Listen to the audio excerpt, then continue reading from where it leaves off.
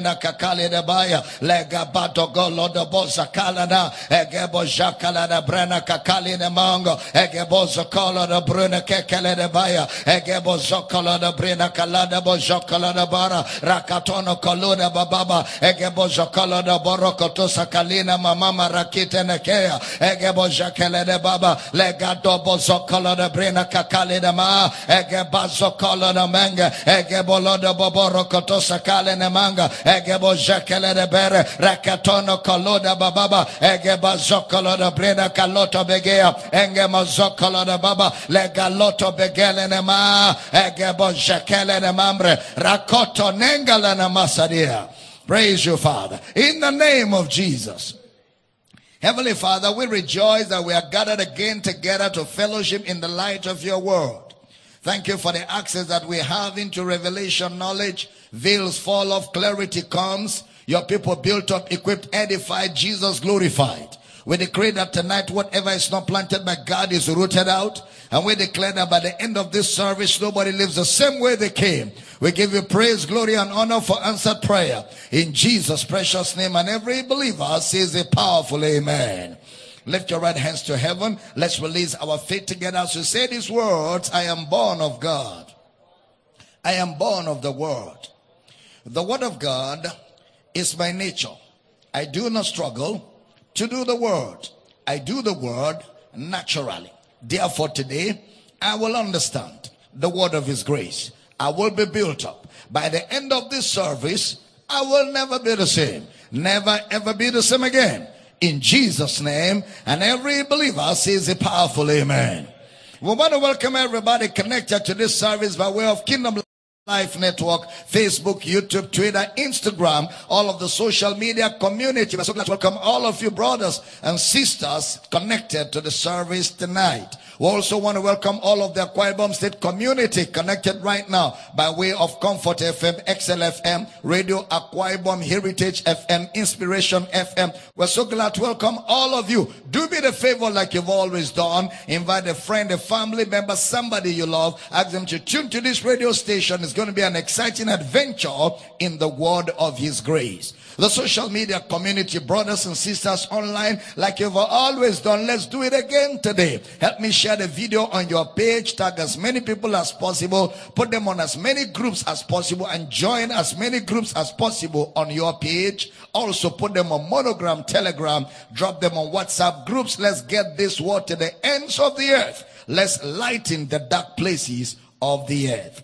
I also want to welcome all of our house centers and everyone connected in the campuses all over the world. We love you. We're glad you're a part of the service tonight. Get ready. It's going to be exciting. Make sure you have your children. Make sure you have your young people all assembled together. Let's fellowship in the light of God's word. And of course, parents are critical, or you're planning to be a parent. You need to listen to what I'm about to share with you tonight from the word of Almighty God. All right? Grab your pen, your notebook, your Bible. You can be seated with your sweet, smart self. Let's get in the word. Praise God.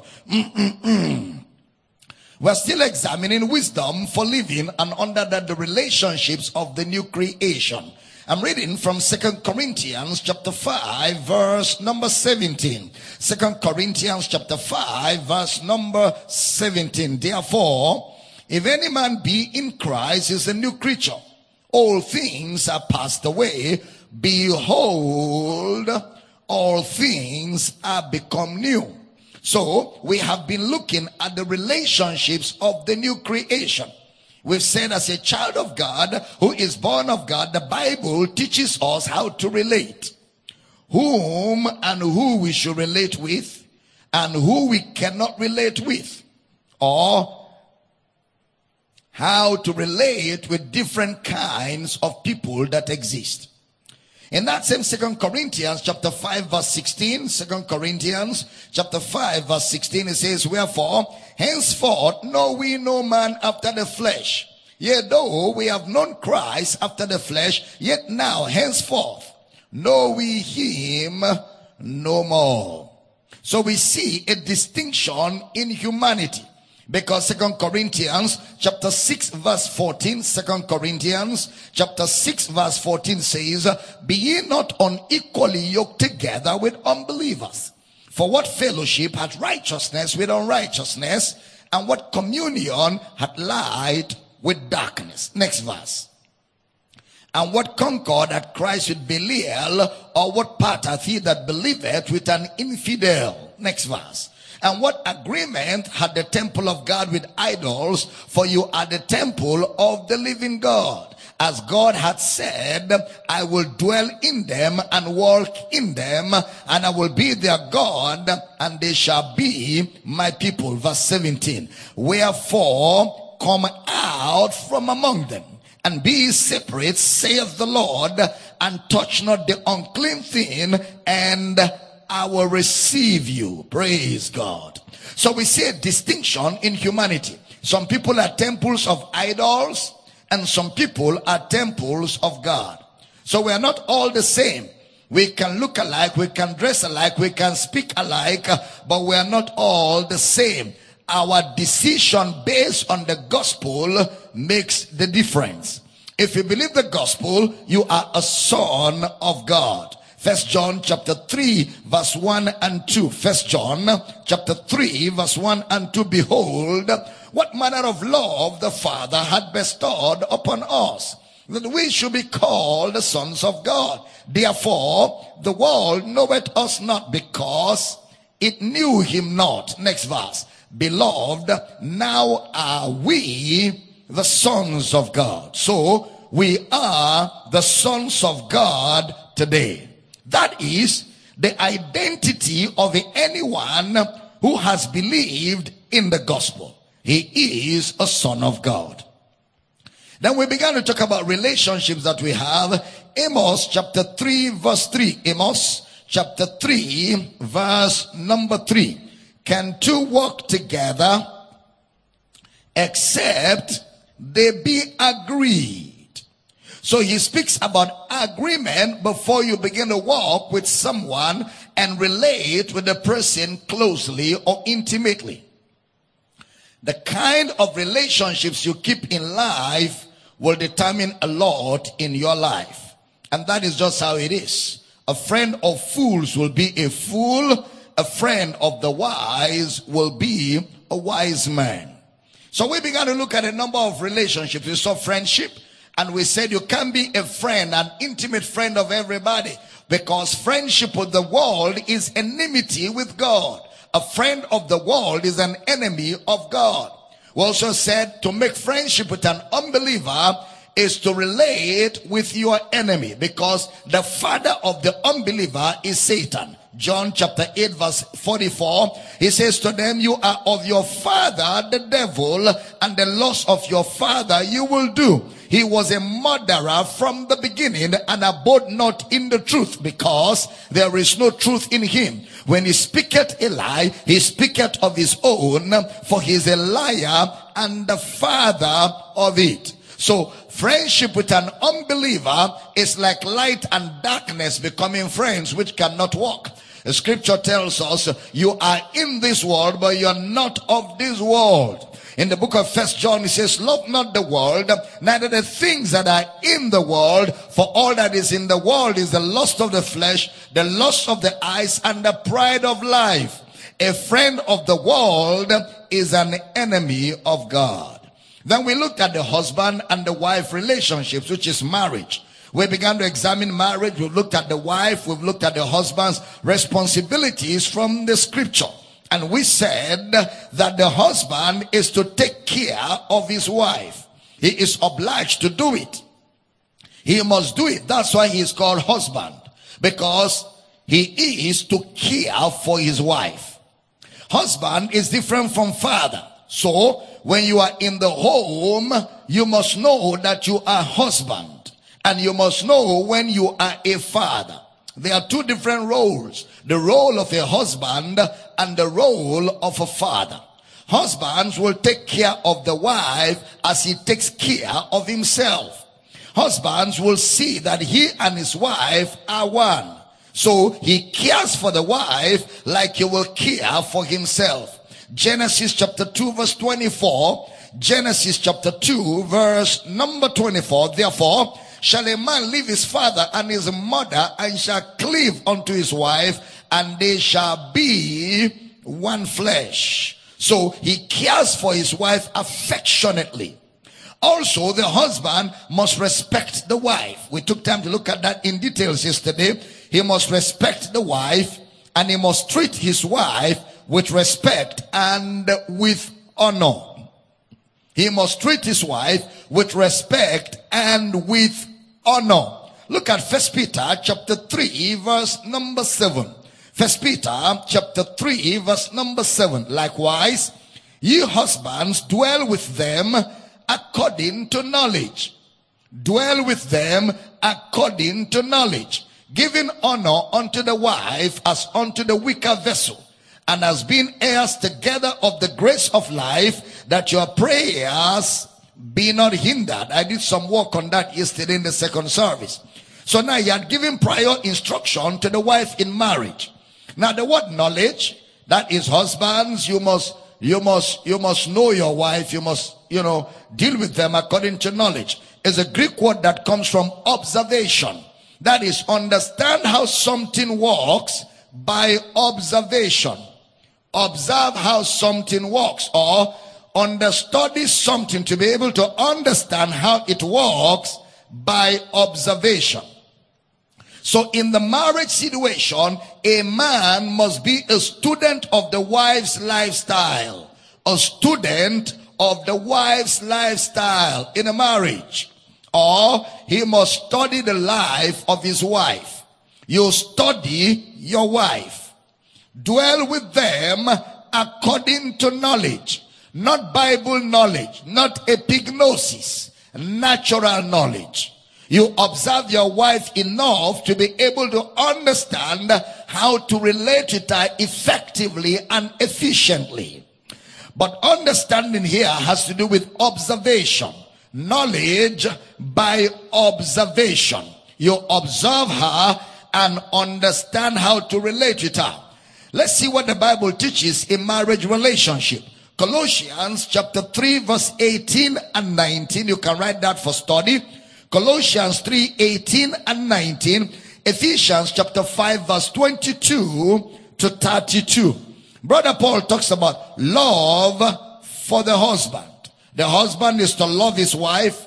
He talks about care. He talks about providing for the wife. It is the responsibility and the office of a husband to provide for his wife and his children. That is his God-given responsibility. In 1 Corinthians chapter 7 verse 4 and 5, it talks about praying together. Husband and wife praying together, including with fasting and prayer. So a husband and wife must have those moments when they spend time to pray and fast and, stand in faith and build up themselves. And that's the wisdom of God. That is, I must love my wife.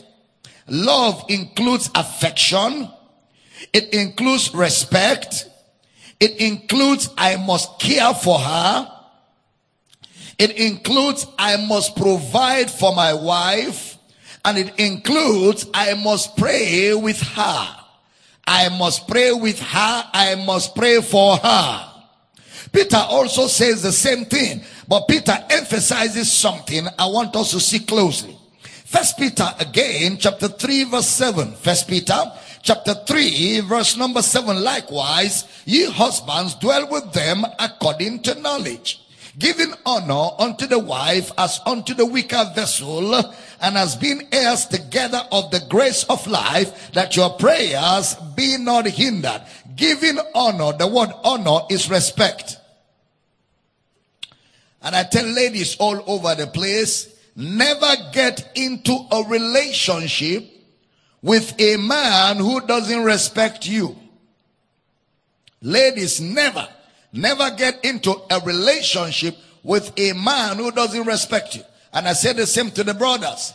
You, brother, never get into any relationship with a sister who doesn't respect you. You see, that is key in marriage. Respect.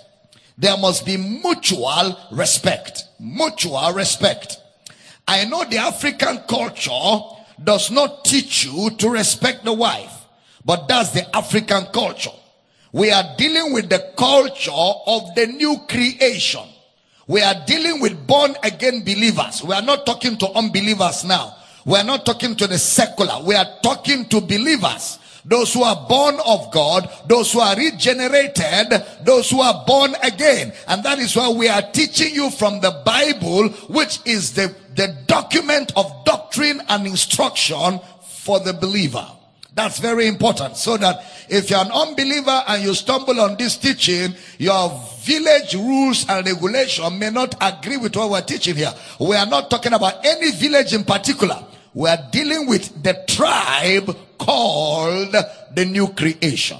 We are talking to members of the new creation tribe, members of the heavenly Jerusalem.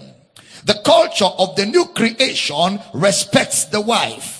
A husband respects the wife. So the wife too must respect the husband. Amen. Very important. You're going out before marriage. You are relating brother and sister before marriage. And the man is angry. And out of anger destroys television set.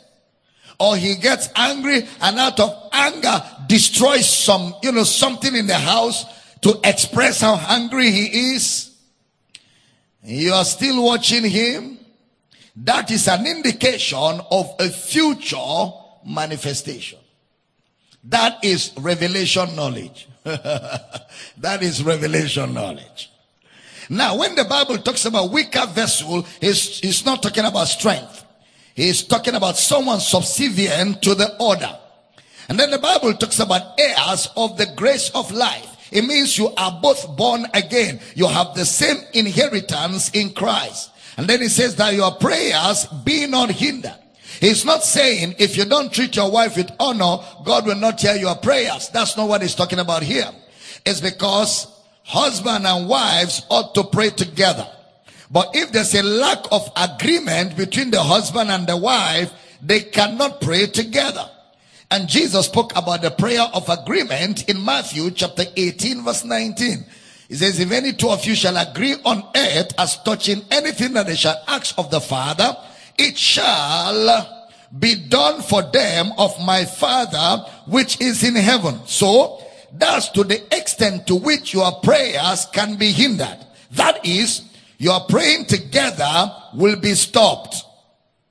So as a husband, you must treat your wife as a co-equal with you in Christ Jesus. In Christ Jesus. You don't have a greater right than she does before God. Don't deceive yourself. Both of you are equal in Christ Jesus.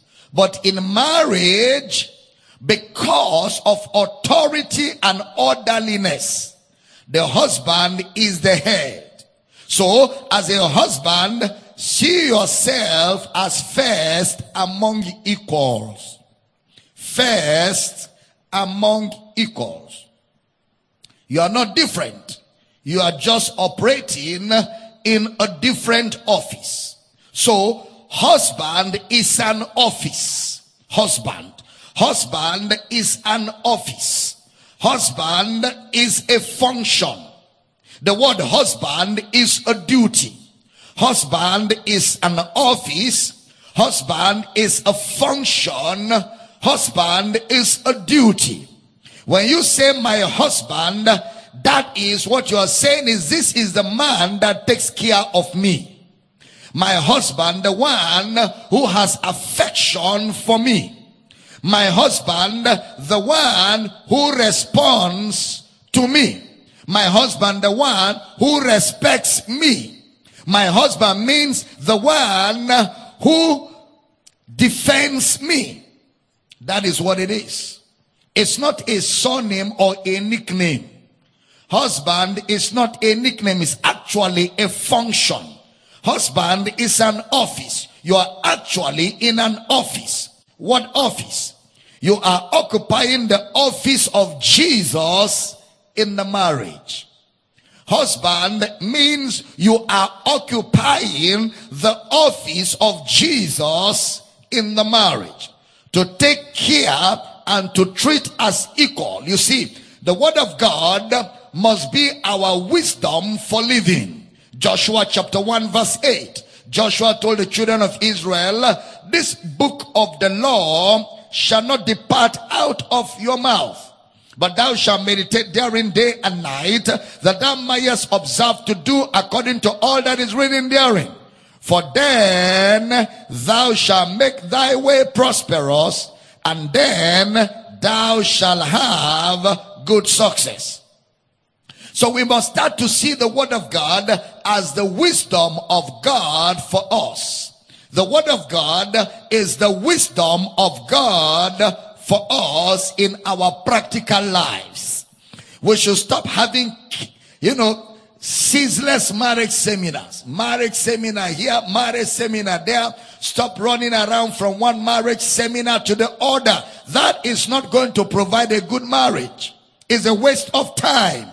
The greatest marriage seminar on earth is Bible study. The greatest marriage seminar on the earth is Bible study, and willingness to allow yourself align with what you study from the word of God. You cannot give what you don't have. If you don't practice walking in love, marriage is not magic. If you don't practice walking in love, marriage is not magic. You are relating with a guy who doesn't forgive easily. He gossips people. That is the same way he will act in marriage. A man that does not forgive his friends easily and is always gossiping people and running people down in your presence, it's a matter of time when he marries you, he will give you what he has, because what he is showing you is exactly what he has. A man cannot give what he doesn't have. You come to marriage with what you already have. Marriage is a contribution between two people, the husband and the wife. A contribution. It's not something mysterious. If you are given to revenge, you will revenge in marriage. If you are given to unforgiveness, you will bring it into marriage. If you are given to maliciousness, you will bring it into marriage. The only difference is that when it enters marriage, it becomes developed. It will operate at a distribution level. That is, when you bring it into marriage, it will be more matured, and it will operate at a professional dimension. Yeah, whatever you cannot stop before you get married will be mass produced when you get married. If you're someone that is given to anger, you will serve it in your home. That's why I tell people, marry a man or woman who respects the word of God. A man or woman who respects the word of God, has honor for the word of God, and treats the word of God as final authority. Marry somebody who feeds on the word of God. No matter how right he is, if the word of God says it's wrong, he is willing instantly to drop his rights and let the word of God be right. That's the kind of person you want to relate with. You see, the man or woman feeding on the word daily respects it, feeds on it, and walks in the word. There's no perfect man or perfect woman, but there's a man and woman growing into perfection. There's no perfect man or perfect woman, but there's a man and woman growing into perfection in Christ Jesus. So you must understand that the word of God is wisdom in all our relationships.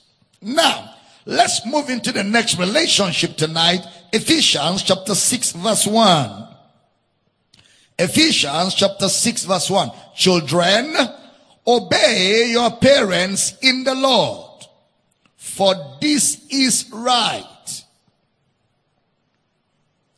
You know, this scripture is so popular. There's hardly any home where they don't quote it, including unbelievers. Very popular. All right. Even unbelievers who are not born again, they know this scripture. Okay. Look at verse 2 of Ephesians chapter 6. Honor thy father and mother, which is the first commandment with promise. The first commandment with promise. So we have the relationship between parents, and Brother Paul lets us know who the parents are in verse 2. Honor your father and mother. Look at Colossians chapter 3 verse 20. Colossians chapter 3 verse 20. Children, obey your parents in all things, for this is well pleasing unto the Lord. This is well pleasing unto the Lord. Now, I have seen people quote Ephesians chapter 6, and then they begin to say, but obey them in the Lord. Supposing my parents are not in the Lord. So that Ephesians chapter 6 verse 1 and 2, Brother Paul explained it in Colossians 3:20. Colossians 3:20. Look at the way he explains Ephesians 6, 1 and 2. Children, obey your parents in all things, for this is well pleasing unto the Lord. Obey your parents in the Lord. That is, obey your parents in view of the Lord Jesus Christ. Obey your parents in the Lord means obey your parents in view of the Lord Jesus Christ. That is, do it, your obedience must be in view of the Lord Jesus Christ. So when we obey our parents, whether they are believers or unbelievers or native doctors or pagans, when we obey our parents, we are pleasing the Lord Jesus. We do the obedience in view of our Lord Jesus Christ. It's a spiritual responsibility of the new creation. There are three scenarios there in these relationships. Number one, there's a scenario of where the parents and the children are believers. Parents, children are believers. They both believe in Jesus. So in that context, they are both brothers and sisters in the Lord. And they are also parents and children. They are also parents and children in the flesh. But they have a duty to honor the Lord in that relationship. That's the first scenario. Second one, we have where the parents are believers and the children are unbelievers. The parents are believers and the children are unbelievers. This scenario is a bit unpopular.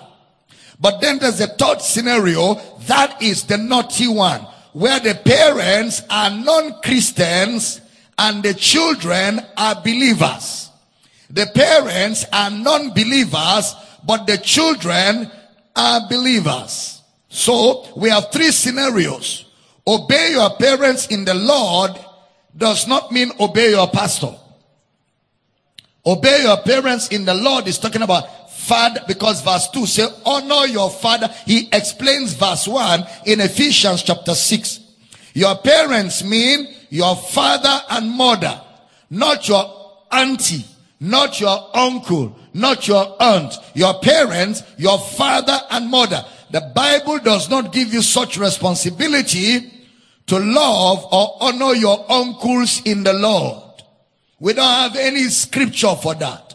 To love and obey and honor your uncles in the Lord. He said parents. The word parents in the Greek is actually your biological parents. Those who gave birth to you. Your biological parents. Those who gave birth to you. The Bible recognizes other parents. You know, Brother Paul will call Timothy my son in the Lord.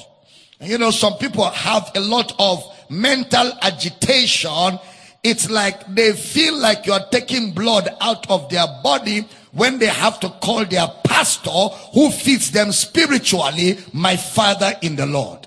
They throw tantrums. They throw tantrums. But look at 2 Timothy chapter 2 verse 1.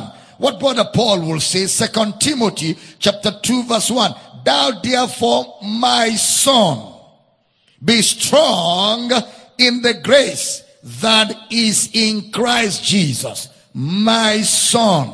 1 Corinthians chapter 4 verse 15. 1 Corinthians chapter 4 verse 15. For though you have 10,000 instructors in Christ, yet have ye not many fathers. For in Christ Jesus I have begotten you through the gospel. Alright, so there are other parents that the scripture recognizes, like people that are responsible for your spiritual development, your pastor. But here the word parent in Ephesians has to do with the natural generation. Someone who gives birth to you. Your father, your dad, or your mom, natural, biological. Children also refers to natural children and biological children in that context in Ephesians chapter 6 and Colossians chapter 3. No matter who eventually takes care of you, like maybe you were adopted or somebody raised you up, the instruction in the word of God is for your natural parents, your biological parents, not your stepfather, not your stepmother, but your natural parents. So let's examine something quickly. Ephesians chapter 6. Sometimes you hear people abuse this scripture and they use it to bring intimidation. Chapter 6 verse 2 now. Ephesians 6:2. Honor thy father and mother, which is the first commandment with promise. How many of you had that scripture many times in your home? Parents know it. They don't know John 3:16, but they know this one. Honor your father and your mother. This is the first commandment with a promise that it may be well with you, that you may live long. They use it to intimidate children. So let's do some exegesis on that. Remember, verse 2 and 3 is not Brother Paul talking. Paul is quoting from an Old Testament scripture, so he's just making reference. He is not saying honor your father and mother. That's not Paul. Paul just said, which is the first commandment. The only thing Paul put there in that verse 2 and 3 is to acknowledge that that is the first commandment with a promise. Paul is quoting from the Old Testament. This is a commandment with a promise. So does it mean my living long on the earth and my prosperity is tied to obeying my parents? Well, Paul never said that. Paul was quoting from the Old Testament. In verse 1, it was directly to the new creation. Ephesians chapter 6 verse 1. Put it up. Let's look at it again. Children, obey your parents in view of the Lord, for this is right. Verse 2. Honor thy father and mother, which is the first commandment with promise. Verse 3. That it may be well with thee, and that thou mayest live long on the earth. So it was Brother Paul letting you see that there's evidence in the Old Testament about honoring and respecting our earthly natural parents. Brother Paul just made reference to make you see that it has a reference in the Old Testament. That it was not just him coining something. That honor has been from the Old Testament. Exodus chapter 20 verse 12 was where he quoted from. Exodus chapter 20 verse number 12. Honor thy father and thy mother, that thy days may be long upon the land which the Lord thy God giveth thee. That's the first commandment with a blessing. Now, people teach this to mean that for God to bless you, you must honor your parents. That's totally against the spirit of the New Testament. Because the spirit of the New Testament tells us that all blessings come to us because of Jesus. All blessings come to us because of Jesus. Now, the same book, Brother Paul is not asking us to obey the commandment of the Old Testament to be blessed. That's not what Paul is teaching. He is not saying obey the commandment of the Old Testament to be blessed. He is only making a reference to the Old Testament. Look at Ephesians chapter 1 verse 3. Ephesians chapter 1 verse number 3. Blessed be the God and Father of our Lord Jesus Christ, who had blessed us with all spiritual blessings in heavenly places in Christ. So we are already blessed. Somebody shout, I'm already blessed in Christ Jesus. We don't obey to be blessed in the New Testament. We are blessed to obey. We don't obey to be blessed in the New Testament. We are blessed, so we obey. One of the blessings of the New Testament is the ability to obey your parents. Ephesians chapter 6 verse 2. Please pay attention. Ephesians 6:2. Honor thy father and mother, observe, which is the first commandment with promise. Now cross over to Ephesians chapter 2 verse 13 to 15. Ephesians chapter 2. But now, the same Ephesians. But now in Christ Jesus, you who sometimes were far off are made nigh by the blood of Christ.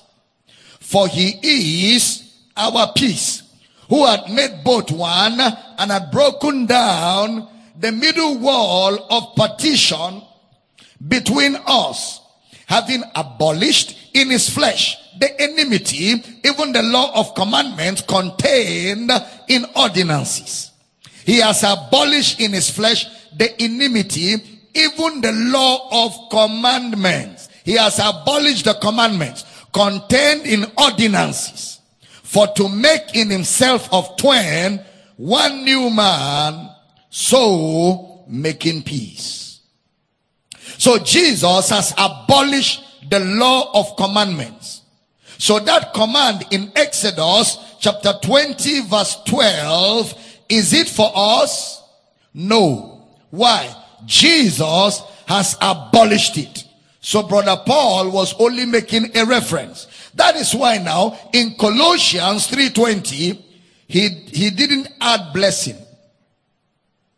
Children, obey your parents in all things, for this is well pleasing unto the Lord. No blessing added. This is well pleasing unto the Lord. He said, just honor them, obey them, that you may please the Lord. So we don't obey our parents to live long. We obey our parents to please God. Hallelujah. It has nothing to do with the blessing. You are blessed to obey your parents already, because you have the nature of God already. You have put on the new man, which after God is created in righteousness and through holiness. So what does that scripture teach us? Honor thy father and thy mother. Honor means respect. Honor means regard, or treat them as important. Treat your parents as important.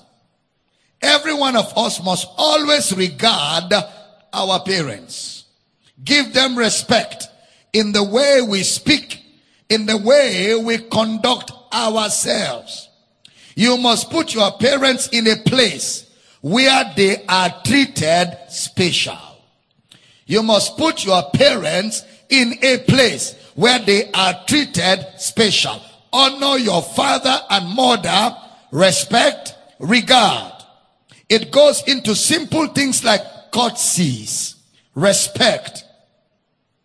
You can't be in a house with your parents and they are sweeping the house while you are there. You can't. That's disrespectful. Don't talk anyhow, even if your parents are not educated. Don't take advantage of their illiteracy and keep collecting money from them. You go to school, you say, Daddy, they say I should buy a book in school. The book is Job, book 1, grab, book 2, fee, book 3. Job, book 1, grab, book 2, fee, book 3. Geography, 3 books for the price of 1. You collect money for 3 books because your parents are not educated. That is disrespectful. You must have a culture of courtesy. Never lose respect for your parents. Don't lose your testimony at home because of careless talk. Honor your parents. Even if you are the wealthiest in the world, you are the richest, richer than Elon Musk. When your parents are visiting, make their visit very special. I know some of you have a history of irresponsible parents.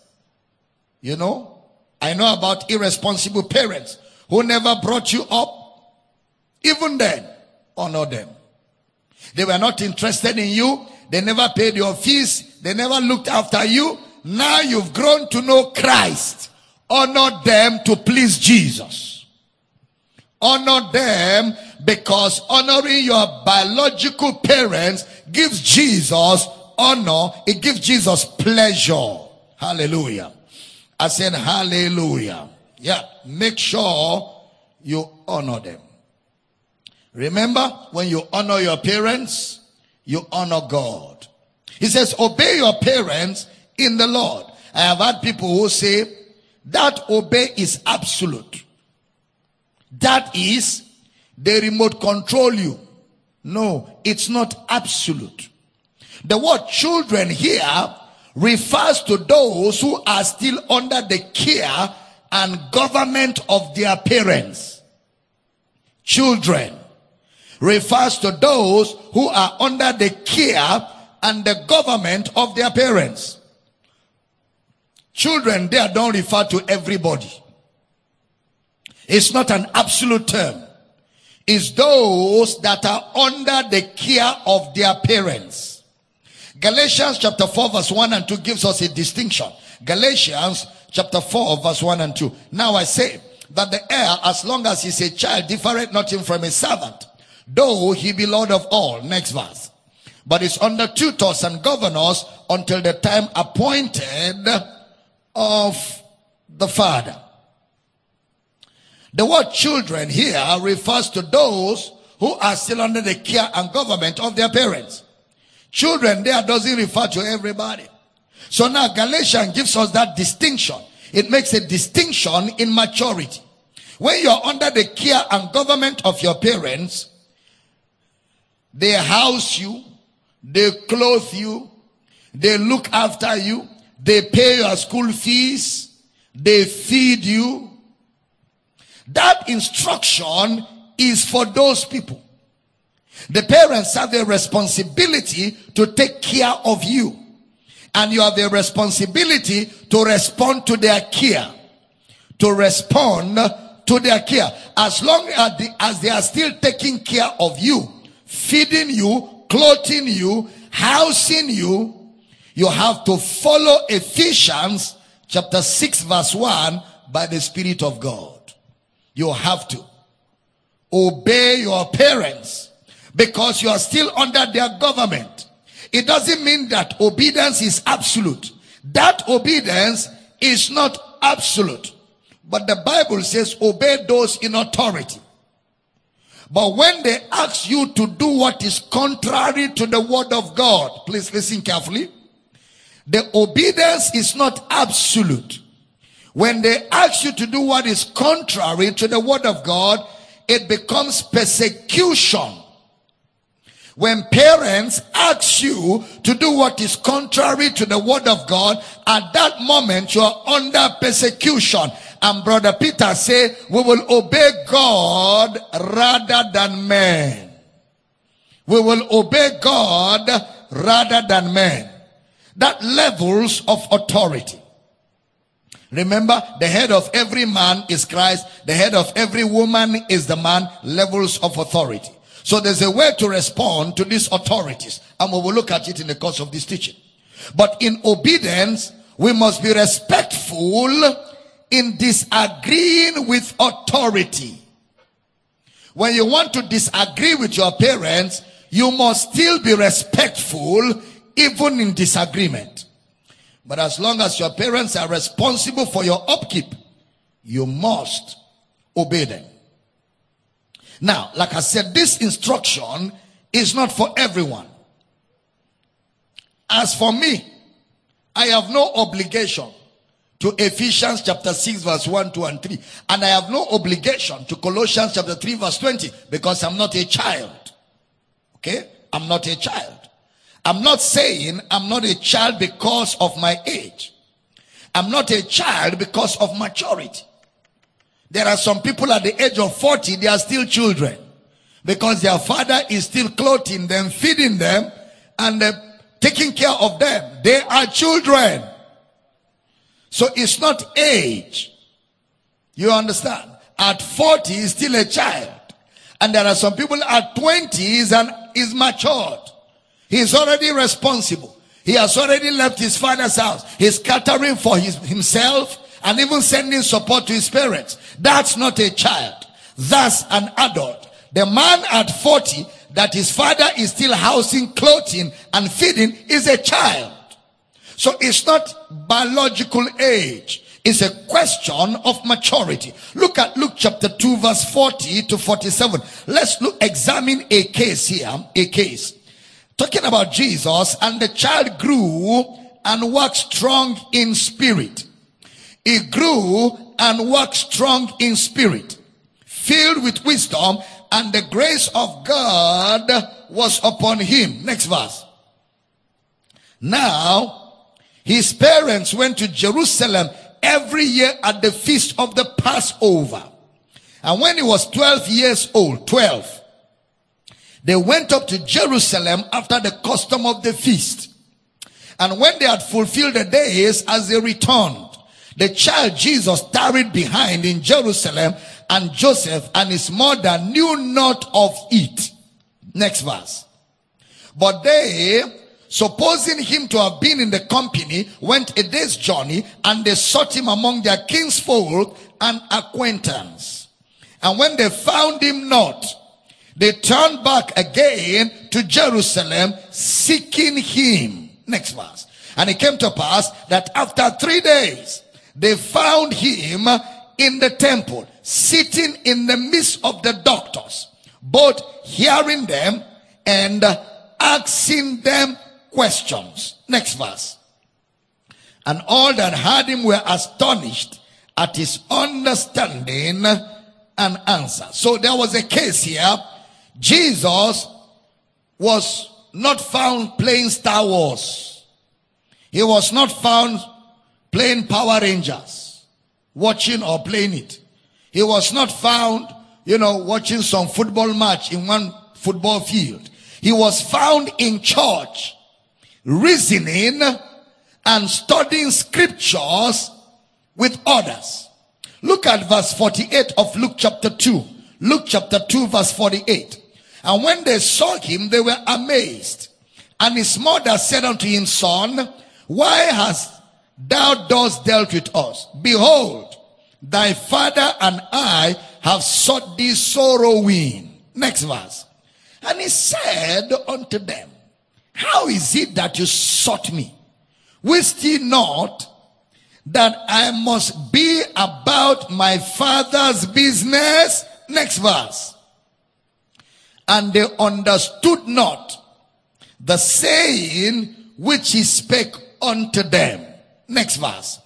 And he went down with them and came to Nazareth and was subject unto them, but his mother kept all these sayings in her heart.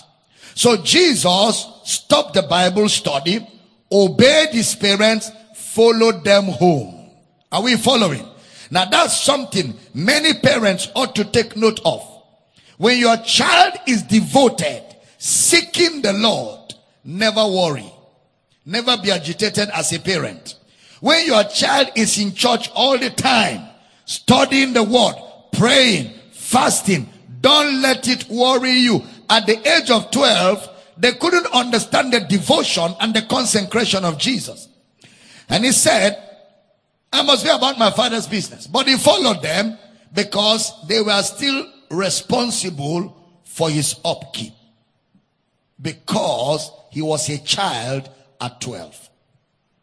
For you to know he was a child, they were still carrying him to Passover and bringing him back. They were still carrying him to Passover. He couldn't even afford money for bike. He was subject to them because he was a child. Even though they were wrong and he was right, yet he obeyed them.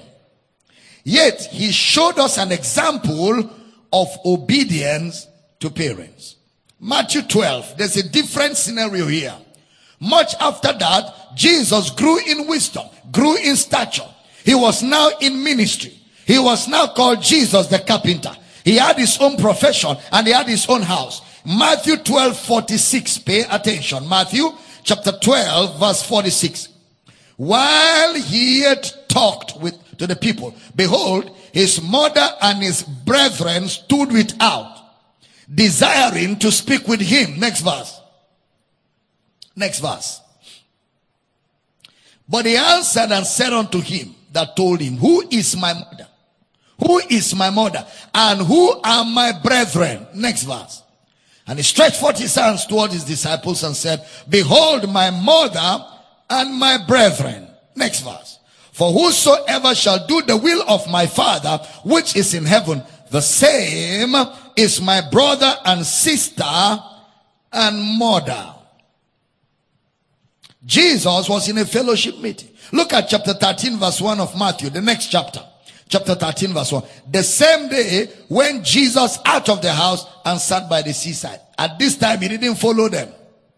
He didn't follow them. He gave them a different response. Eventually, the Bible tells us James, his brother, the brother of Jesus, followed Jesus. And the mother was also a disciple of Jesus. She was even there on the day of Pentecost. She followed him speaking in tongues. Why did he respond like that in Matthew chapter 12? Because he wasn't a child anymore. He wasn't under their government or under their care. He was not bound to obey them. Look at Mark chapter 10 verse 29 and 30. Mark 10, 29 and 30. And Jesus answered and said, verily I say unto you, there is no man that hath left house, man that has left house, or brethren, or sisters, or father, or mother, or wife, or children, or lands, for my sake and the gospel's. Next verse. But he shall receive 100-fold now in this time, houses, and brethren, and sisters, and mothers, and children, and lands with persecution. And in the world to come, eternal life.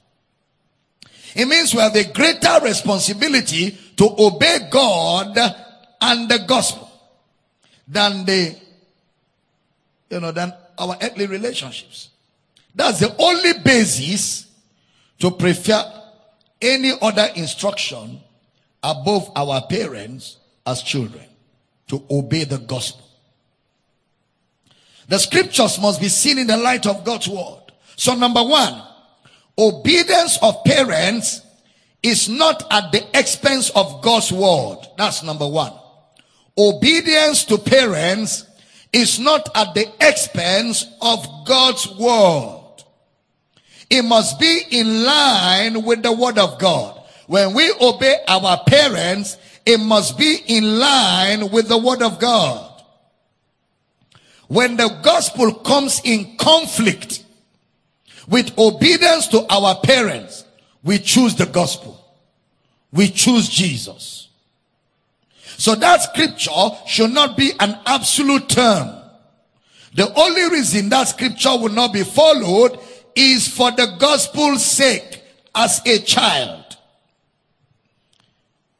we must obey our parents as children. When we are no longer under them as a child, no more under their government, no more under their care, we are to honor them, respect them, but not obey them. When we have grown outside their care and government, we honor them, we respect them, but not obey them. when we're under their care and government, we obey them, honor them, and respect them. Are we getting the difference? Yes. Now, the golden rule in every relationship in life is that the word of God must come first. The word of God must come first. This also refers to women that are married to unbelievers. Both as unbelievers, then the wife got born again. You must honor your husband, respect him, but never to disobey the will and the purpose of God. A woman that is married to an unbelieving husband, you respect your husband, you honor him, you take care of him, do everything that you owe him as a wife, but never disobey the word of God for your husband. The word of God comes first. Some Christian brethren living with their parents, they think their parents are an obstacle. Their parents are demons. My parents are an obstacle. But you know, some children, some Christian children are rude. Very rude. They lack respect. And some children are very lazy. Very lazy. They don't care what happens in the home. Parents are working, sweeping, cleaning, mopping the house. The child is sleeping in the room, speaking in tongues. After the parents have cleaned everywhere and cooked, he comes out to say, where is my food? That's an irresponsible child. That's a very disrespectful, irresponsible, and that child is not honoring Jesus. And when you question, he ties everything to the gospel. My parents don't understand I have the call of God upon my life. My parents don't understand that this anointing is burning very hard. I sense God's power, man. I would have helped in sweeping, but when I was just about to go out, the unction came. I was receiving a revelation. I was in a vision. Stop that vision. Go and finish your homework. Then come and say, vision, continue. Are we together here? That's a bad attitude. A Christian must be found responsible. I grew up as a believer in my parents' house. And I did my house chores. I was involved. I was not a bad example in my parents' home. I was respectful. I was meek. I was dedicated to Christ. I would finish all my housework and go to the church for fasting. We were fasting almost every other day. But we did all our homework first. Took care of the house, make sure everything was fine. Then told our parents, we're going for prayer meeting. We'll go and pray. Spend the whole day praying. Sometimes my father will come in and say, is it not too much? You people are here every day fasting and praying. It's too much. Take it easy.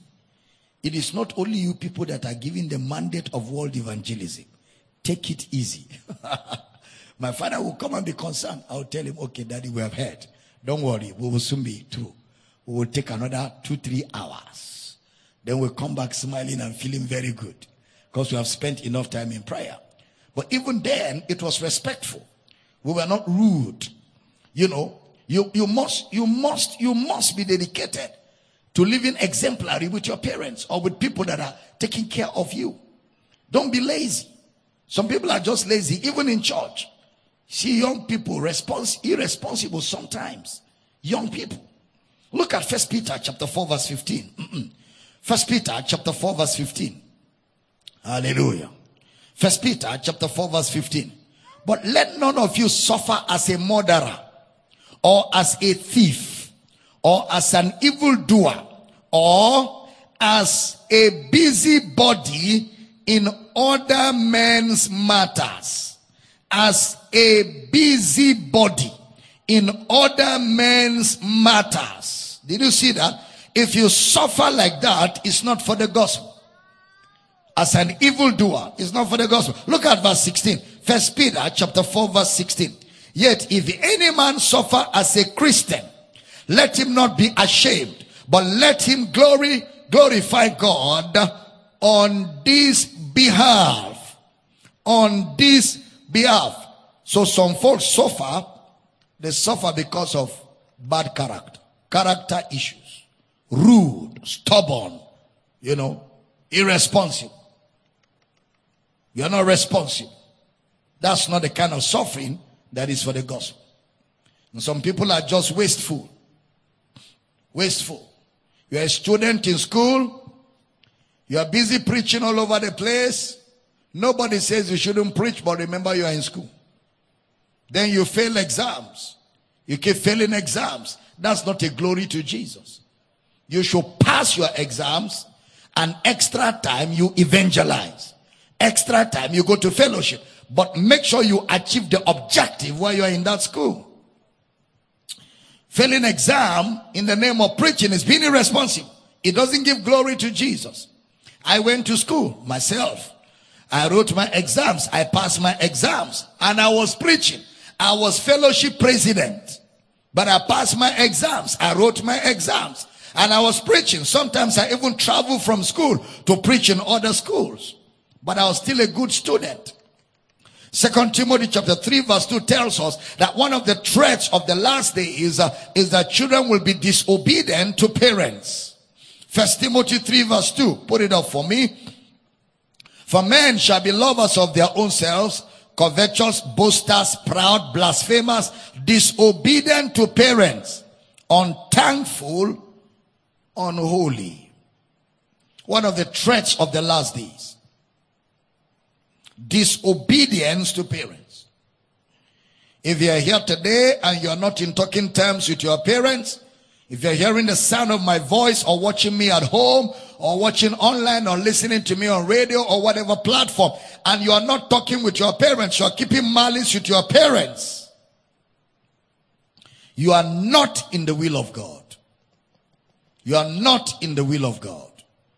You don't have to obey your parents to respect them. You don't have to live with your parents to honor them and respect them. As a child of God, you must obey your parents when living under their government. And when you become an adult, you are no more living with them, you respect them and honor them. Very important. When you do that, you are pleasing Jesus. Whether they are Christians or not, even if they tell you that your parents are witches and wizards, respect them and honor them. If they were that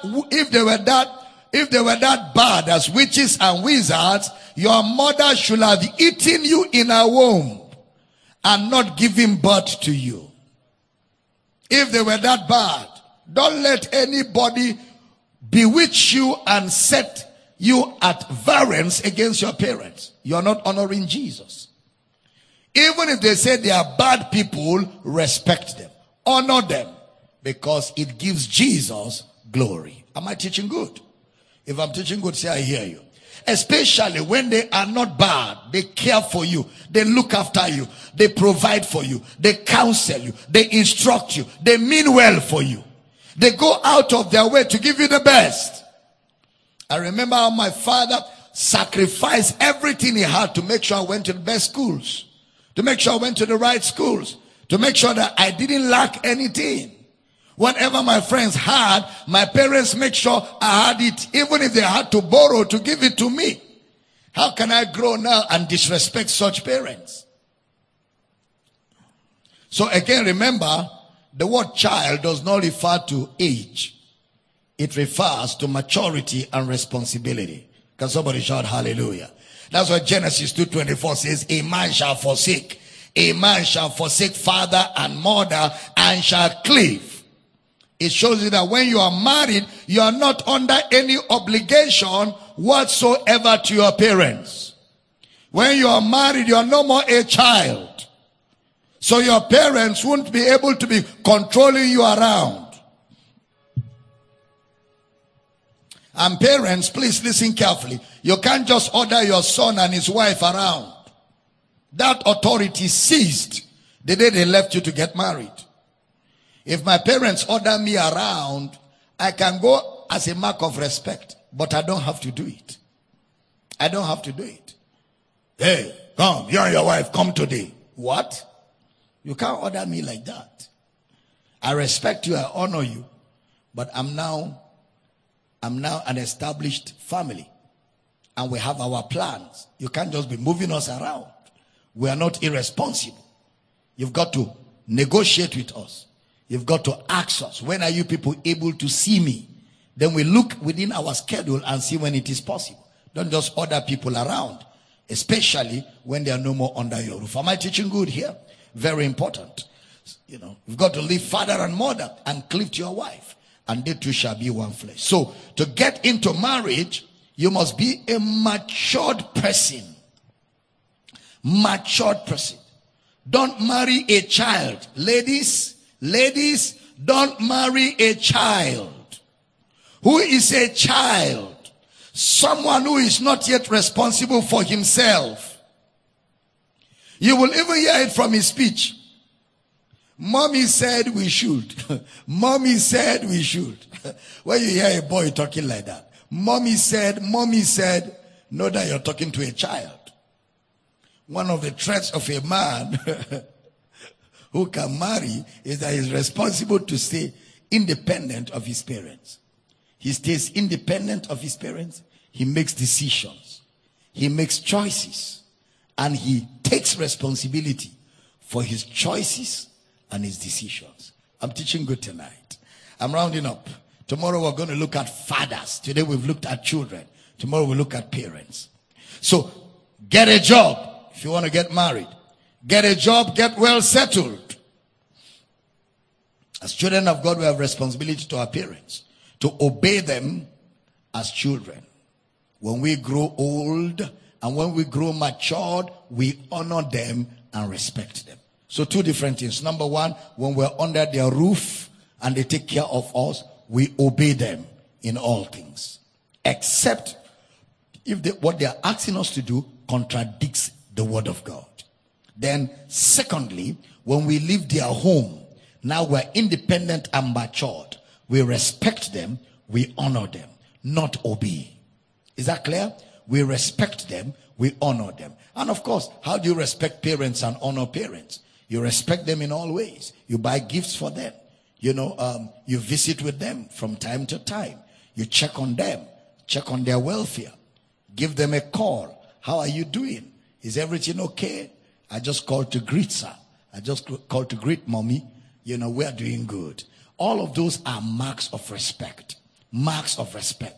Not that you shut down. You make sure your parents don't have your phone number because you told you every time they call you, witches can trace you. No, that's disrespectful. That's not right. That's a stupid religion. That's stupidity of the highest order.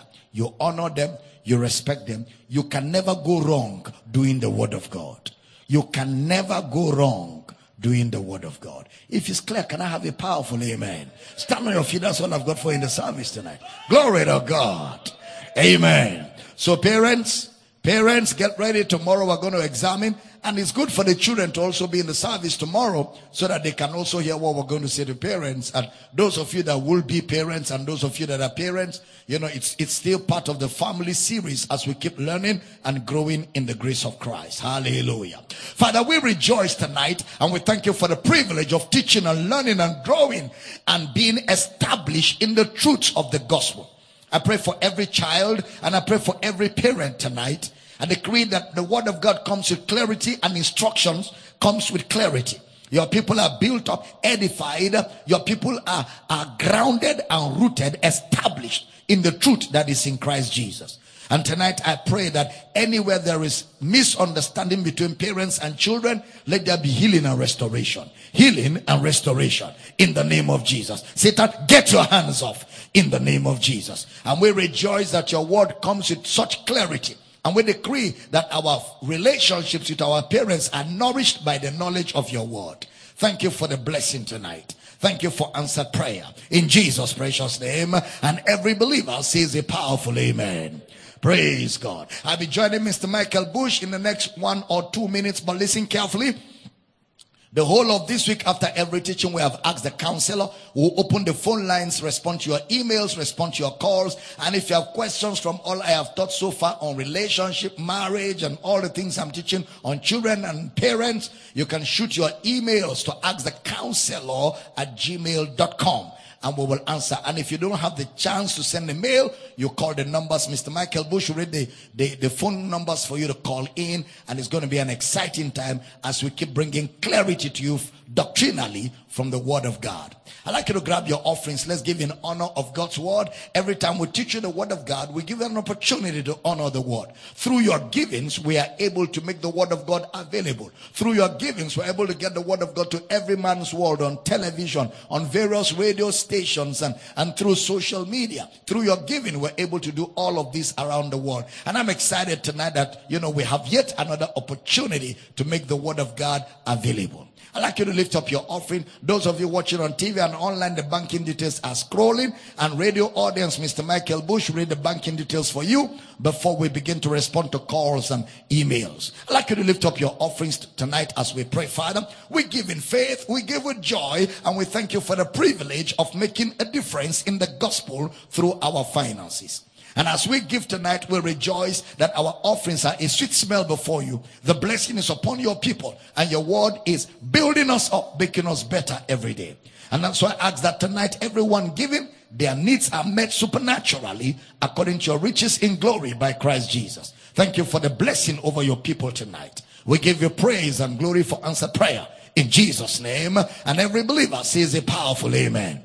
Hey guys, listen, I'm going to be joining Mr. Michael Bush. You don't want to go away. Radio audience, call some more people to join. Television, social media, get more people to hook up. It's going to be an exciting time as we spend the next few minutes looking into all the issues you have raised. And remember, tomorrow I'm back teaching the Word of God at 6 p.m. GMT +1, and we'll just be open the whole of this week, bringing you clarity from God's Word. Looking forward to connecting with you in the other studio. And until I see you then, enjoy the grace of Christ. Let's celebrate viewers around the world for being a part of this service tonight. Glory! Amen! Woo! Glory to God! You have been blessed by this message. For these, other messages, and books by Dr. Abel Damina, please call +234 806 800 9939 or email powercityoffice@gmail.com. Jakotanaga Brenda Gozo Kule Nemehe Jajokotonike Lina Maha Angra Nonzo Kula Namaha Dedrene Gegele Nemosa. Saith the Spirit of God, there has never been a scarcity of my power. All the power that you will ever need, I made available to you at the point of your birth. You were born with all of my power. You were not born deficient. You were born complete. Everything that constitutes me was packaged together to give birth to you, saith God. But you will have to place a demand on the resources that are available to you by regeneration. And you place that demand intentionally, so you make that power available in the natural. So you see, saith God, when you do not give yourself intentionally to take off and take from my power, then you live the life of defeat. You live a life that is full of apologies. You live a life that attracts sympathy and sorrow. Then you live under undue pressures. Saith God, I never designed for you to live a life of pressure. I designed for you to live a life of rest. But you cannot function in rest from the natural. You only function in rest from the spiritual. From the spiritual. From the spiritual. That's why in my word I said, to be spiritually minded is life and peace. To be spiritually minded, when your mind is full of the spiritual possibilities that are available to you, you function from a place of rest, and no devil in hell has what it takes to discomfort your position, because you exercise superiority over devils. You function in your full capacity, saith God.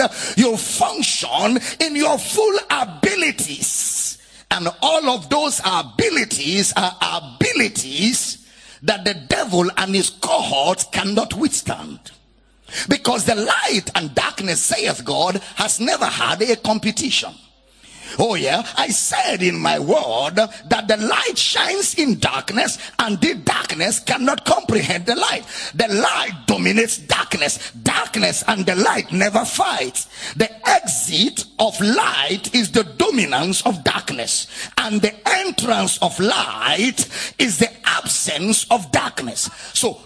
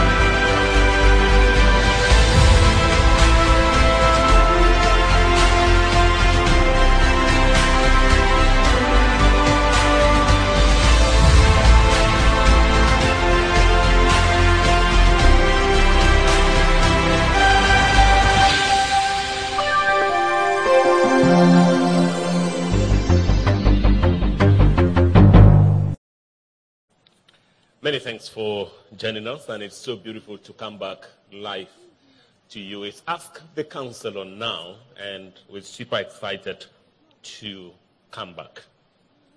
Okay, so we take the account details, especially for the radio audience. The account name remains Power City International. There are 3 banks. FCMB is 2982682028. 2982682028. That's for FCMB. Power City International is the account name. So too for Zenith. The account number is 101236 5912. 101236 5912. Power City International still. And finally, for UBA, it's 100 39 26 465. 100 39 26 465. Power City International still the account name. I think in the next 5-10 minutes, we'll make way for calls on this edition of the program. You need to join us. If you are calling from outside the country, remember +234. Otherwise, it's 0806 800 9939. 0806 800 9939. If you are calling from inside the country, otherwise, it's +234 before 8086 0806, right? You can also send us an email or two. Just shoot that to askthecounselornow@gmail.com, and an SMS or two to +234. Again, if you're doing from outside the country, otherwise it's to 0703 691 8642. For sponsorship, we never shall tire of saying this. You could support this program. You could make it reach other places, reach the nooks and crannies of this world. So for sponsorship, call +234 if you're doing from outside the country. Otherwise, it's 0803 275 6104. You fire an email or two to Dr. Abel Damina at yahoo.com. Okay, so that's the size of my announcements. My name is Michael Bush. Super excited to return as your host on the show. My producer is Pastor I.J. Kwere, complete with his production team, and of course the rest of the people who are helping us put things in place. And now, the moment you've been waiting for, the set man, teacher like none other, evangelist like none other. It's on radio, it's on television, round the clock, it's online round the clock. Help me welcome Global Barber, Dr. Abel Damina. The Intercontinental Mr. Bush. You look good, man. Global Barber. Today it looks like we planned this thing in the spirit. Global Barber, we should not go there. We shouldn't go there.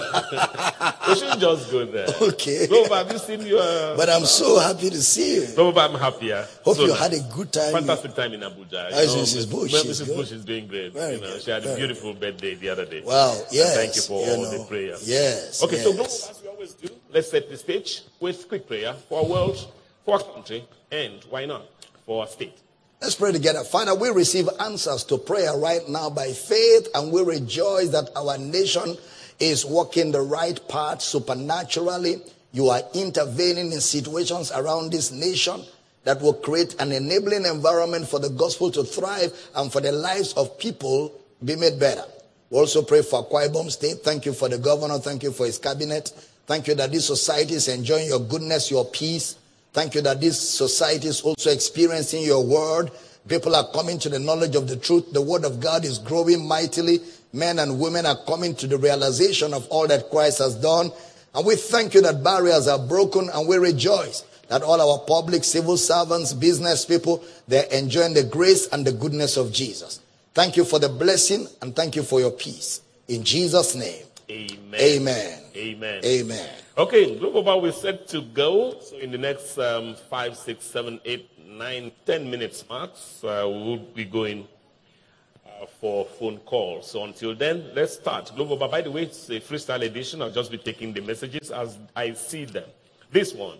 Global Baba, please shoot an email to me in reply. My name is Charles. One Sunday morning, Global Baba, our pastor was angry because the church was scanty and no visitor or new member came to church.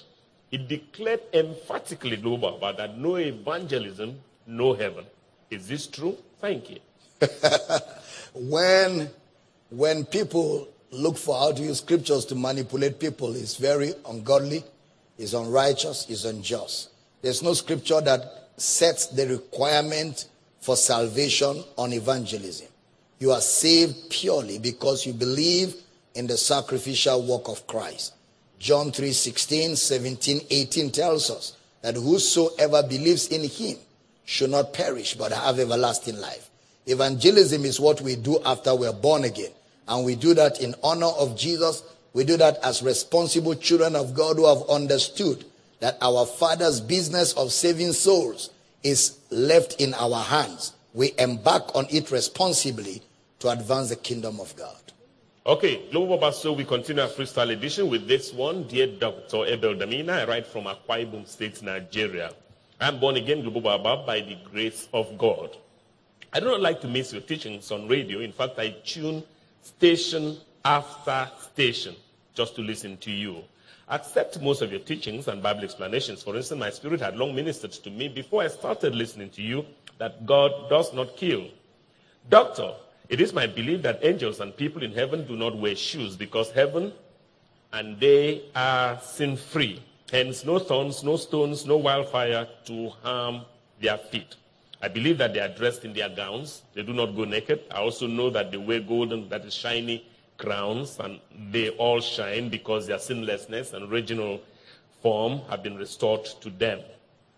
Doctor, do people, that is land angels in heaven, wear earrings and or similar makeups? If yes, Christians on earth who use them should continue. If no, earrings and similar adornments and makeups are not necessary for Christians here on earth. Global Baba.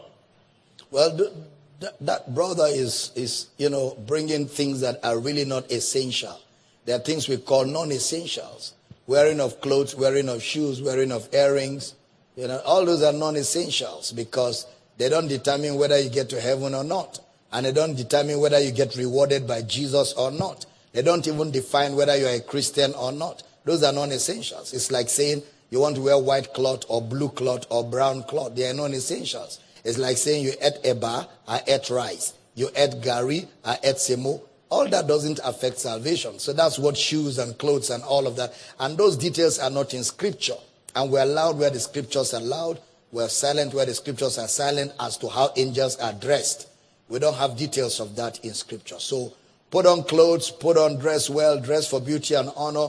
Be comfortable with your dressing, but don't forget that the aim of dressing is to cover your nakedness and glorify Jesus. Fantastic. Okay, so we still continue our freestyle edition. This one, hello Global Baba, the Intercontinental Michael Bush. Thank you for all you do for the kingdom. Global Baba, you've truly created tremendous impact on my life. My question, I actually understand the reason and essence we give. But please, I want to understand the scriptures in Mark 4:24, using the Message translation.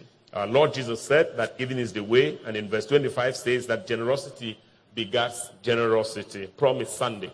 Baba, what does that mean? Well, Promise Sunday, don't just read verse 24. Begin from the beginning to the end. You will see the context. He was not talking about giving as a prerequisite for receiving, but rather generosity as commended by Jesus. Generosity is what God wants. And when you are generous, generosity is not giving to get. Generosity is giving. You just give because you want to meet a need, because you want to be a blessing. That's what it's all about.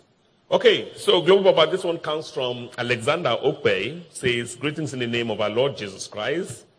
I was privileged to come across Global Baba's messages in the last 30 days of glory, 60 days of glory, and on 2 occasions, I heard him say, the devil is a bastard, God punished the devil. Based on the above, I want Global Baba to give clarification on Jude 5:10, with particular clarification on verse 9. I like the teachings of Global Baba. They really give me so much insight into the scriptures. Thank you. Jude verse 9, where it says, the angels do not bring a railing accusation against the devil. Put it up so we can read it and then I can answer him. Jude verse 9, yet Michael, read for us, Intercontinental. Yet Michael the archangel, when contending with the devil, he disputed about the body of Moses, does not bring against him a railing accusation, but said, the Lord rebuked thee. Well, that's Michael. You are higher than Michael. Michael is just an angel. Angels are servants. You are not a servant. You are a son of God. Angels are created to serve you. So you have a right to call them bastards, and especially evil spirits. They are bastards because who is a bastard? Who doesn't have a father? Who is their father? Even the devil, who is his father? All of them are bastards because they rebelled against the authority of God and fell from, where they're supposed to be. So they are bastards. And God punishing them, it's not just a statement, it is a reality because their punishment has been determined. Hell is created for Satan and his angels, which is their punishment. So it's in order. And as a child of God, you have authority over them. You can commandeer them around and they will obey you. The fiscal edition of Ask the Counselor heads to next door Cross River State. Says, my name is Godwin Udo. My location is Calabar in Cross River State. Thank you, Global Baba, for being such a massive blessing to us. Thank you, Intercontinental Mr. Michael Bush, for allowing God to use you to serve us. My question, Global Baba, in the New Creation Church, if God does not reckon with our faults and failures, why is it that when members who walk a sin or are found faulty, they are suspended, given a seat at the back of the church and handed over to Satan, as Apostle Paul did or said in the Bible? Well, again, it depends on who sinned, because the people that are being disciplined in churches are people that are matured, people that are supposed to be exemplary, who act below the example they are supposed to demonstrate. Maybe leaders in the church, pastors in the church, church workers, who act very, very ungodly and shows very, very bad example. So the church disciplines them as a sign of telling every member of the church that we're not in support of that behavior. We do not, condone such attitude. And as a matured believer and as a worker and a leader in the church, you're supposed to be exemplary. So the discipline is actually because we love them, and secondly, as a punitive measure so that others can learn not to behave like that. That's what it is. Presently, it would be 1:30 in Uyo, Nigeria, the point of this live presentation, and it's a Power City International program. It's for the whole world. And this is called Ask the Counselor, featuring, of course, Global Baba, Dr. Abel Damina, and my humble self, Michael Bush. So, producer, we can start looking at phone calls. Let's just create space for others around the world to join us. But while waiting, greetings, Global Baba. Please, I realized from discussions that fivefold ministry is the main reason several pastors have substituted Jesus with irrelevant things. Someone said, why did Jesus establish fivefold ministry if he wanted everyone to have access to God?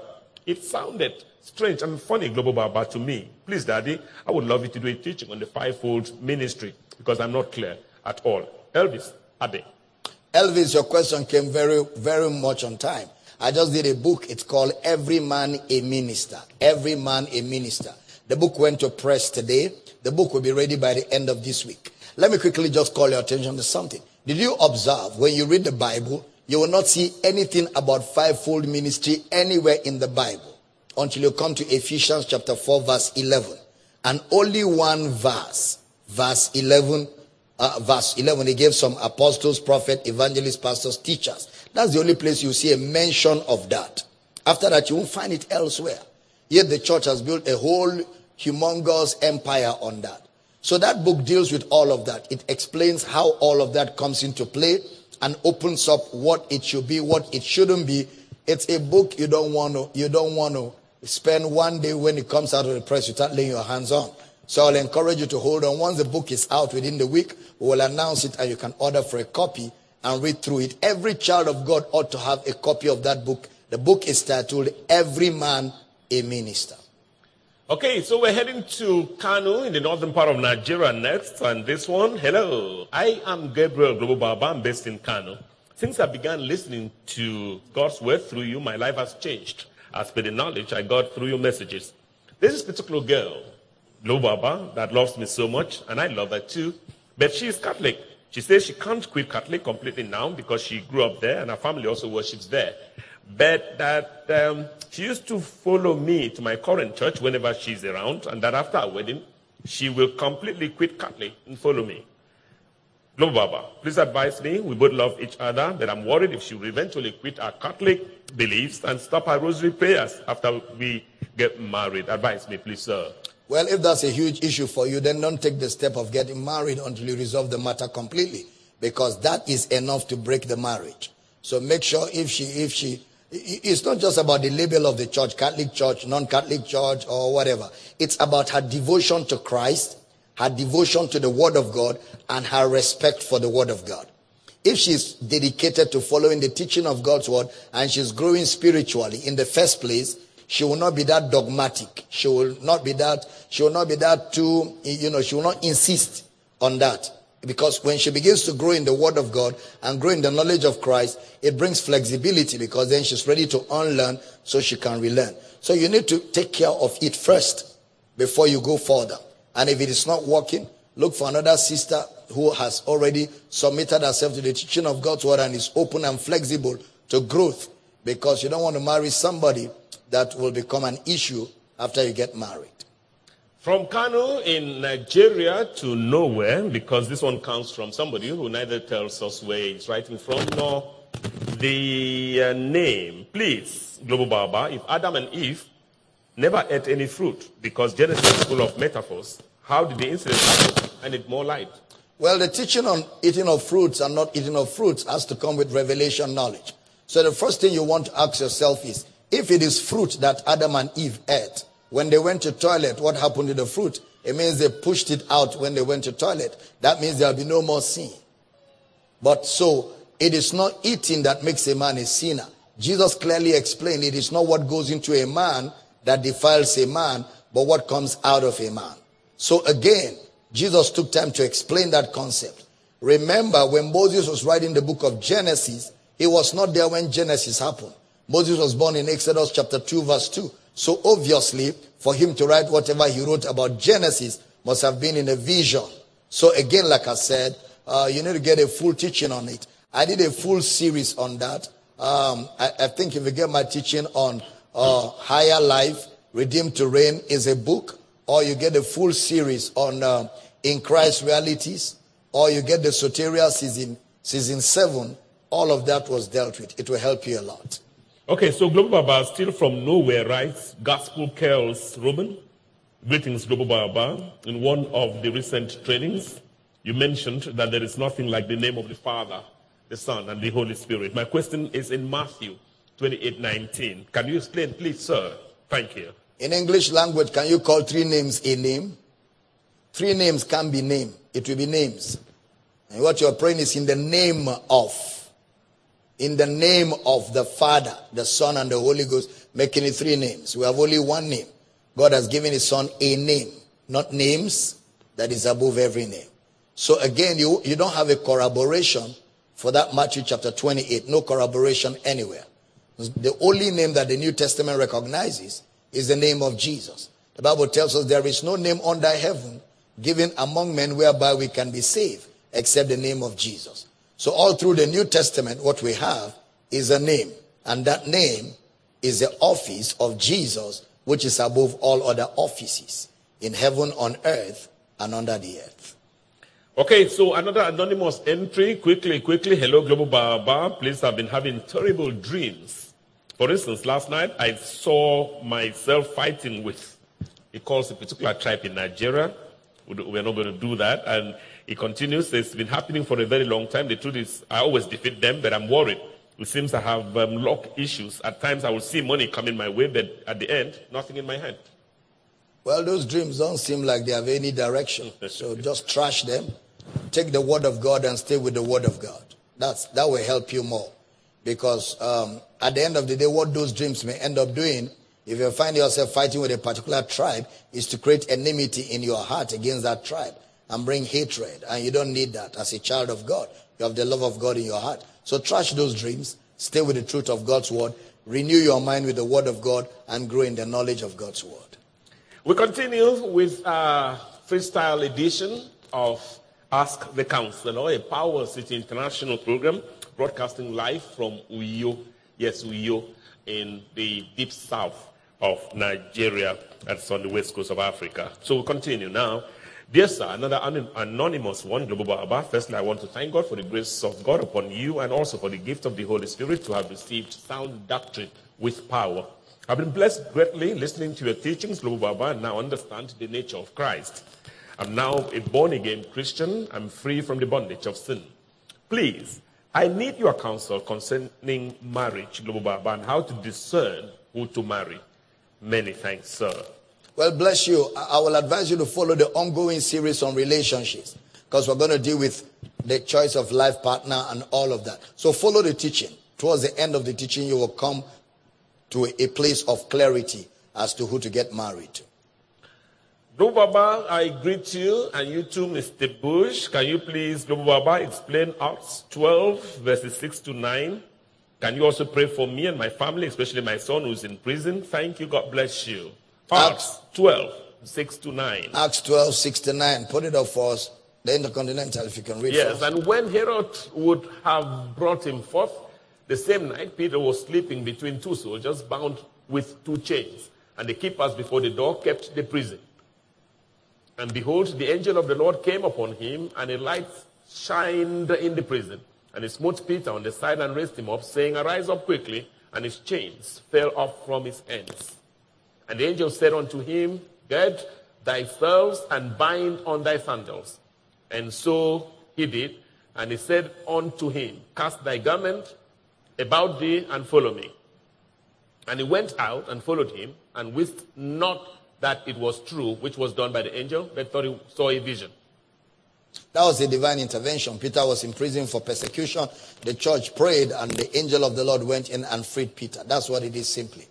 And for you and your child, we're going to pray for you at the end of the broadcast, so stay with us. Bless you. Our first caller, Global Baba, is on the air now. Hello.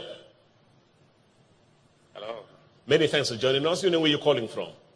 Hello. Yeah, who can hear you? Yeah, this is different. Yeah, just go ahead. Yeah, calling from Canada. Sorry? Yes, go ahead. Okay. Hello, can you hear me? Loud and clear. Okay. My question is that when Jesus said, Father, if it is your will, let this cup pass over me. By the teachings I've been following, is it that there are people, is it that it is the will of God for, does God's will implies going through some difficult things based on Jesus? I just want to understand that particular part when he said, if it is your will, let this cup pass over me. What's your name? Where are you calling from? We as believers pray such kind of prayer, and what does that mean to us as believers when if we say let this cup pass? Is there any cup of affliction for a believer released by God to us? What's your name? Where are you calling from?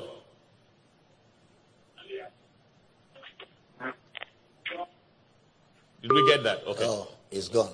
All right, well, remember Jesus came for one purpose. The purpose was to die. And he came as a man, which means he has a will. So in that prayer was Jesus revealing to you that he didn't die by force. He died by choice. That's the whole point about that prayer. And when he took the cup, that cup represented the cup that all of us will have taken, which is the cup of suffering. Jesus took it, we don't have to take it. So God's will is not for you to suffer. But sometimes in obeying God and carrying out God's purpose for your life, there may be rough parts within that journey, because you could be persecuted, or, people may oppose you, or things may not work out the way you expect them to work out. So that's where patience comes, perseverance comes, and that's where standing in faith and declaring the word of God until the purpose of God comes to pass comes in. Okay, Global Baba, let's continue our trip around the world. This one doesn't tell us where he writes from, but we'll take it. It says, hello, Global Baba and the Intercontinental Mr. Bush. I'm Alao Adedolakbo. I'm a member of Cherubim and Seraphim Church. I know I have been called to teach and preach the finished works of Christ and to enlighten members of the fold while still in the fold, Global Baba. With this in mind, I'm really interested in being a member of your mentorship academy of the ministry. Thanks in anticipation. Oh, we'll be glad to admit you into the mentoring academy. So our mentoring team will get back to you and, send forms to you so you can fill and join the mentoring academy. We'll really love to equip you so you can shine the light in that community where you belong. Bless you. Okay, so Global Baba is Mentoring Academy. Yes. You wrote Mentorship Academy. Mentoring Academy. Mentoring Academy. Okay. Yeah. Okay, caller number 2. Hello.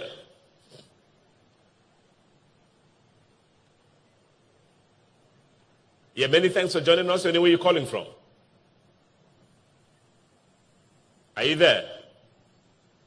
Okay.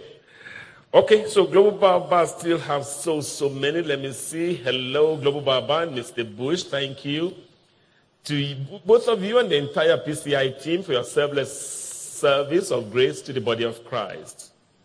Please, Daddy, I read a post that a minister wrote. It was in defense of ministers who have experienced failed marriages. He said marriage wasn't the yardstick for true calling. I completely agree with him, having learned much all this while. However, he said that even Paul, the greatest of all, Paul, had a failed marriage. This did not settle well with me, Global Baba, because that was the first time I had heard that. I couldn't comment, but was hoping to ask you if Paul was ever married and if he had a failed marriage. Thank you. We don't have such details in Scripture, so we're quiet where Scriptures are quiet and we're loud where Scriptures are loud, and it's uncharitable for anybody to start creating stories to support his lack of being exemplary, especially where marriage is concerned for leaders in the body of Christ. Okay, so let's continue, and it's still the freestyle edition. We're just moving around and taking them where we see them. Hello, Dr. Abel Damina, greetings. Ever since I started following your daily devotion on the Christocentric meal and listening to your teaching, I have been edified greatly and seen mighty growth in the knowledge of Christ. The knowledge of God is growing big on my inside, and I give God the praise.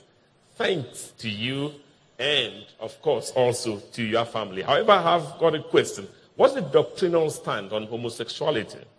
Are feelings of same-sex attraction unnatural? Would God honor same-sex relationship and marriage? Finally, what should a child of God do when they realize they have feelings for the opposite sex? They have no feelings for the opposite sex, but for people of own sex. I'll be really happy if this question is addressed. It has been on my mind for so long. Carl Brooks doesn't tell us where he's writing from. Well, Carl Brooks, let me quickly explain. Number one, homosexuality is a sin. It's a sin just like stealing, just like lying, just like any other sin. Homosexuality is a sin. And the Bible teaches that very clearly in black and white.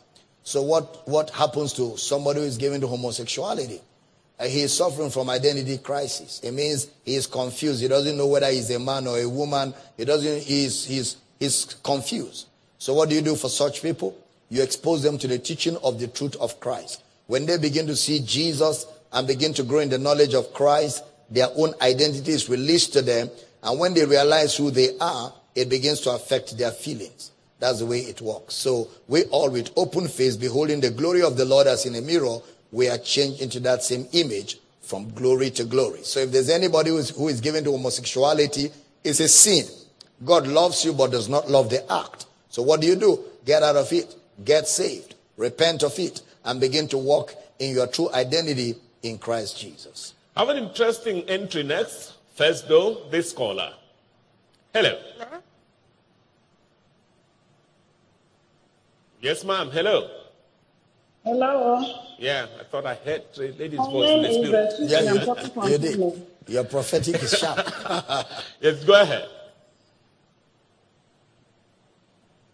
Hello? Are you there? Okay, so we come back to that in a moment. Let me just take this very interesting entry, Global Baba.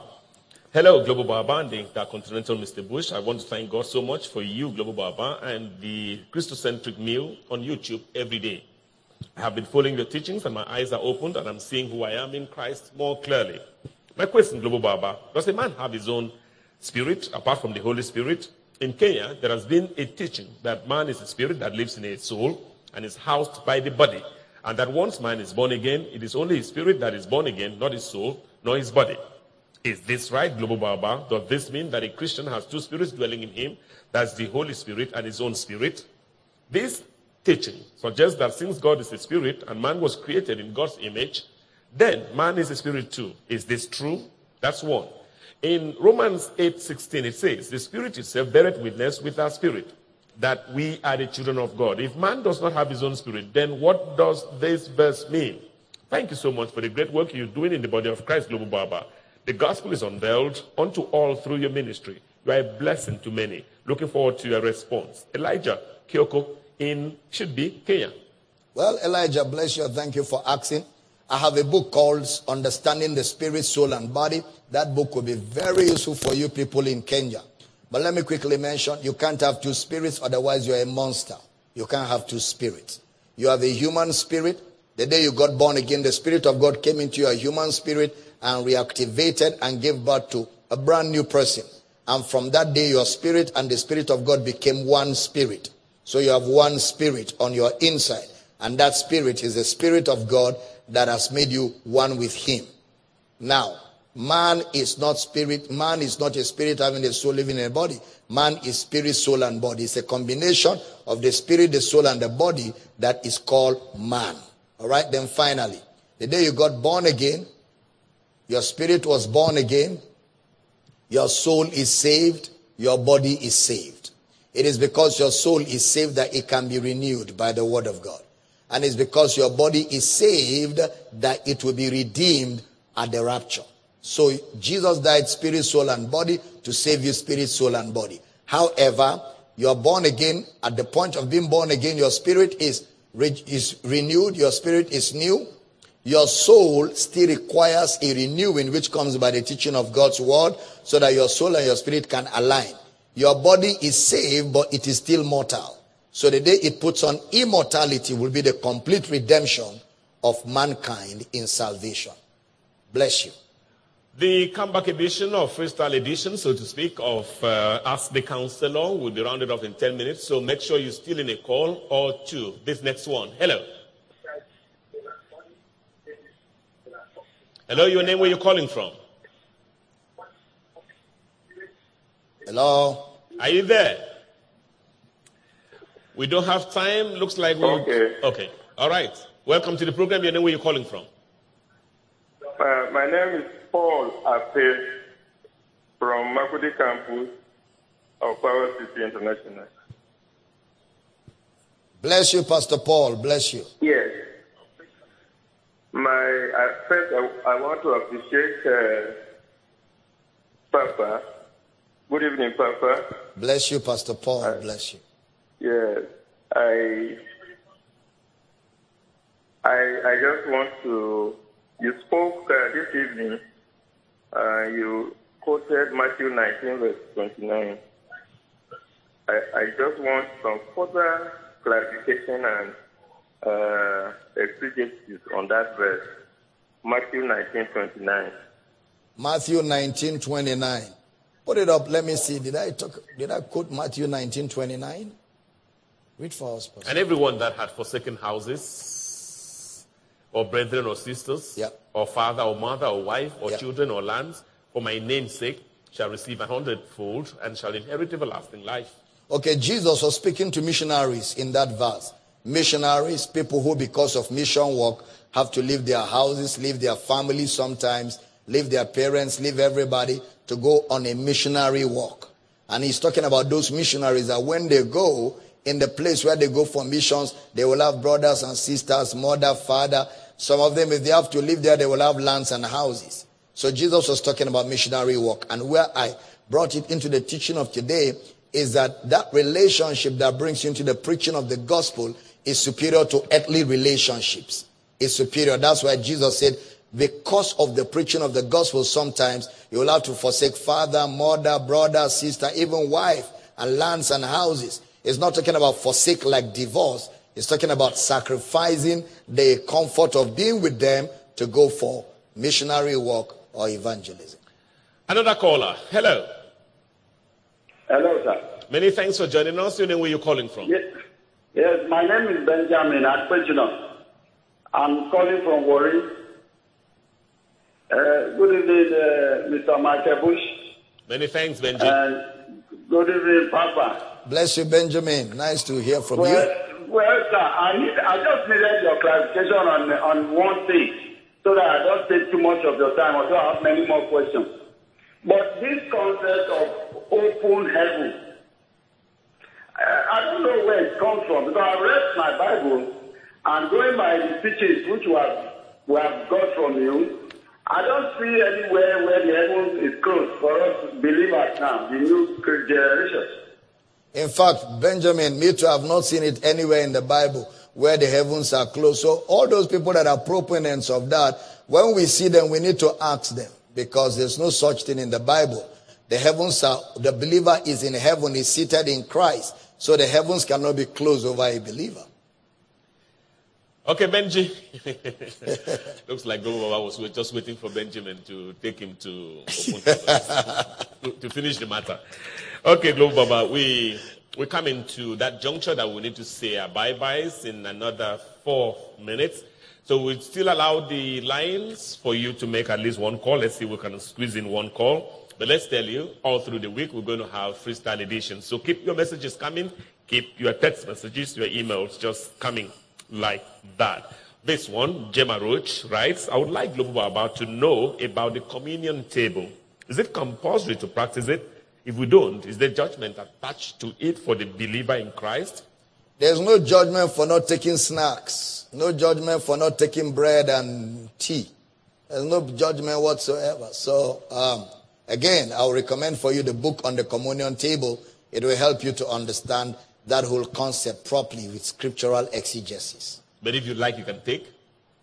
Well, if you like, you can take snacks. I mean, there's nothing wrong in taking snacks. Just drink something and eat something. There's nothing wrong. Okay, Global Baba, let's run on. I think this comes from Kamga Marie Caroline. Says, hello, Global Baba, the Intercontinental Mr. Bush. According to the scriptures, that's Ephesians 1:19. Can someone steal the power of God or anointing from another? The power of God or anointing of God is God himself dwelling in us. How can stealing it be possible? Thank you, Global Baba. I've never heard about stealing the power of God. I've never heard of it anywhere. So, it's not possible. Okay, so Prudent John writes, says, hello, Global Baba, my beloved Global Baba. I bring you greetings from my heart. Please, I need your words and advice on what to do with my life. Sir, nudity always runs on my mind and leads me to masturbation most times, and I really need or want to put a stop to it. I've tried all I could, but nothing. Please, Global Baba, I'm tired of it all. Tell me what to do about it and pray for me too. Prudent John. Prudent, very easy. Just set your mind on Christ. Stop trying not to do it. Stop trying not to struggle. Stop the struggle.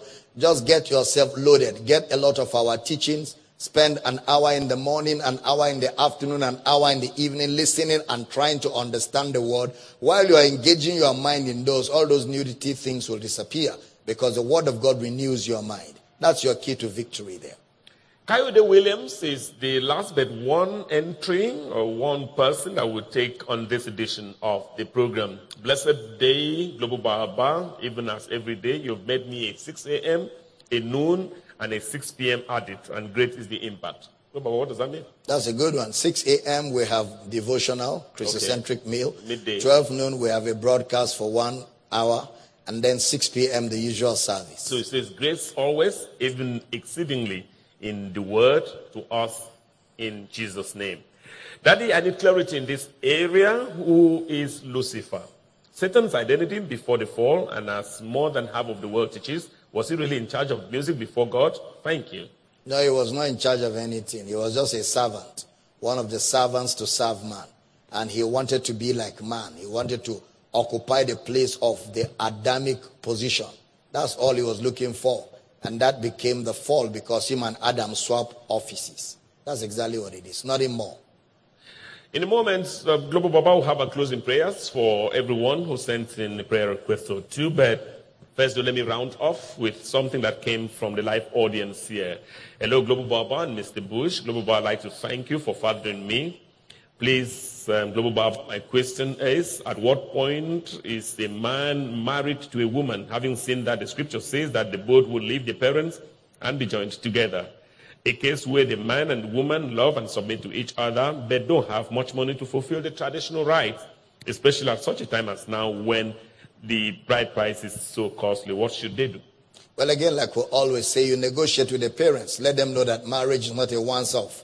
Marriage is a relationship. So you talk to them and see how they can consider you. Let the lady also speak to her parents and see how they can consider you to be able to pay for all the traditional rites. Once you do that and the parents hand over the lady to you, you're free to get married. Even if you don't pay everything that they wanted, but you're able to satisfy them to a point where they can hand over the lady to you and give you their blessing, my brother, you're married.